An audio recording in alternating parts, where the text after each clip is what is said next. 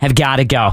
Let's welcome on a good friend of the show who used to be on the show, now does his own national show and has forever. Todd, welcome to the morning show. They're telling me they're not banning the Baptist Martini, but the beers, the Coors, the Bud Light, that is what is going to be banned off the shelves. Yeah, so the argument is from the Republicans that this is going to cut back on drunk driving because people are not going to drink warm Baptist martinis or root beers. So I want to add an amendment, and maybe we could get John Gillespie to add an amendment to this. I think we need to just ban ice. Maybe that's the solution here. Just get right to the root of the problem. Right. What is causing the beer to get cold? Mm-hmm. Well, that's such a great point, and I kind of trailed off on that this morning in the top of the 7. Is it only cold beer? Can they drink a warm Coors Light? Can a gas station owner sell that, or is it only just the cold ones? Because that seems like that is very open-ended legislation, Todd. I want you to take a listen. Here is the guy behind this on the House side. Take a listen to Representative Ron Gant on how this will solve DUIs. 24. So this is a opportunity to bring a deterrent to those bad actors that want to go into a convenience store or retail store and conveniently have access to cold beer. We see the evidence in many accidents where alcohol is found in the car, beer cans, beer bottles, and we also see it on the side of the roads. All right, Todd, will it be a deterrent, or is this an example of governmental overreach?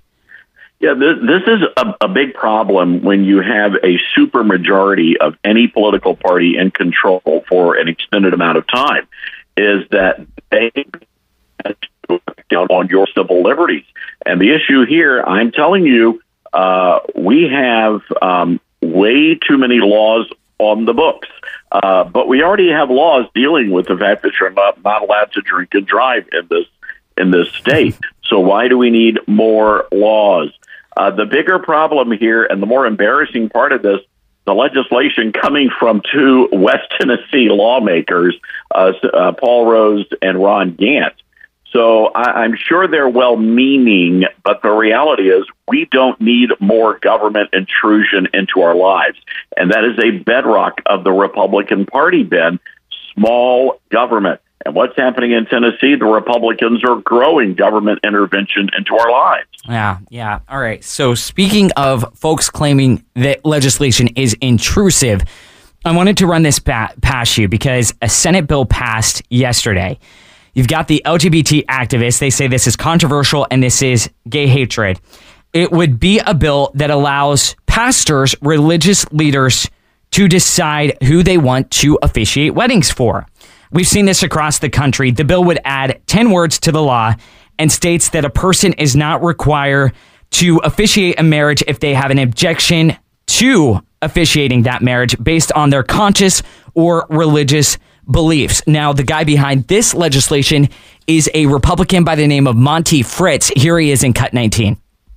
This bill is designed to be simply and clearly to protect the rights of the officiants of wedding ceremonies. And I don't think there's any law that says I have to go through, but there's no law that says I'm not required to either. So this would just make it clear.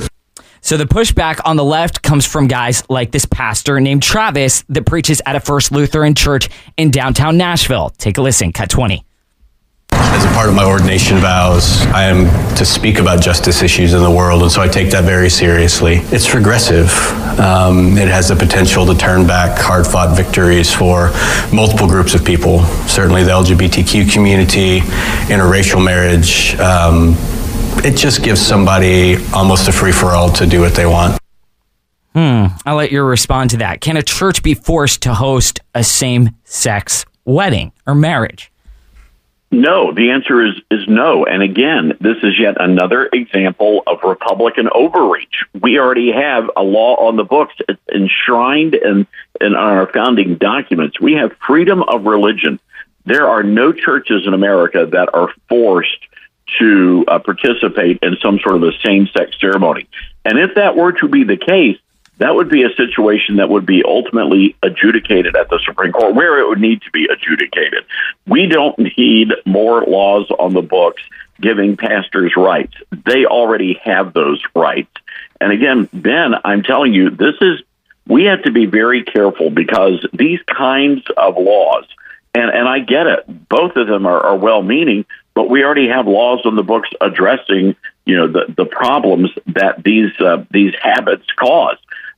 We don't need more laws on the books, and if we're not careful, Republicans are going to legislate themselves into the minority. All right, well said. I really appreciate you pointing that out. That bill will now go to the governor for a signature, Todd, because it already passed in the House.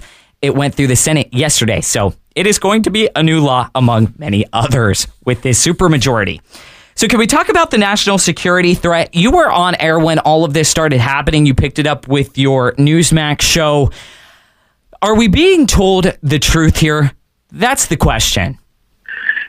Well, I brought this up with Congressman Matt Rosendale from Montana. He was on the Newsmax show, and everybody's like, "Oh, well, we really can't talk about it."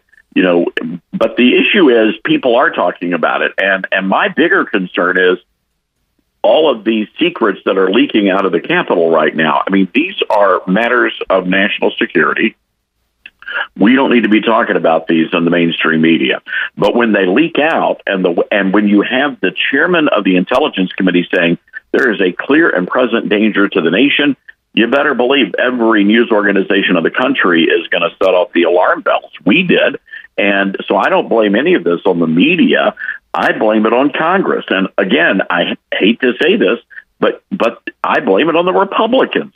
So what was the point? And a lot of other Republicans are wondering why Mike Johnson came out and released this information. Ultimately, Ben, this goes back to the year of my birth, 1967, when the nations of the Earth, of planet Earth, agreed to assign the Outer Space Treaty. And basically, this guarantees there will be no hostilities on places like the Moon or Jupiter or Mars. Wow. So but it specifically prohibits putting nuclear weapons or any other kind of weapon of mass destruction in outer space. And it even goes so far as to say you're not allowed to station weapons on celestial bodies. So you can't put a nuclear bomb on the moon, for example. And that's the issue here. If Russia is doing this, this would be a direct violation of the Outer Space Treaty. All right. We'll talk about it more. Obviously, you will on your national show, and you'll play all the audio, all of the reactions from lawmakers, and you've got them on the national show. Last question I wanted to ask you, because you tweeted this out, and I think it's very interesting. We talked about the Kansas City shooting at the top of the hour, and you said this. Notice how the media is not even remotely curious about the shooters or their motive. There's not even a story on the KC Star website about the suspects. You asked the question, I wonder why. I'll give you a minute. I wonder why. Hashtag young scholar. There it is. There, Dieter. That always triggers people. Young scholars. I wasn't scared to say it. Go ahead. No, look, it's true, though, and it doesn't fit the narrative. That's why we're not hearing anything about the Lakewood church shooting and the fact that transgender people have been radicalized against Christians, and they're shooting up our church houses. But even more, ask yourself this question. Why aren't our leaders talking about the level of violence here in Memphis? Do you think they would be if all of the shooters over the past 2 years would have been white people? You darn well better believe it. Todd, you can't. Yeah, it doesn't fit the narrative. You can't ask those questions, and you can't raise those points because you're deemed a racist. But you're exactly right. When I saw some of the images of these suspected shooters, it looks like our problem here in Memphis. That's all I'll say. And that is why this story vanishes in 1, 2, and 3. Todd will be listening at 11. Thanks for dropping by. Thanks a lot, Ben. Appreciate it. Great show.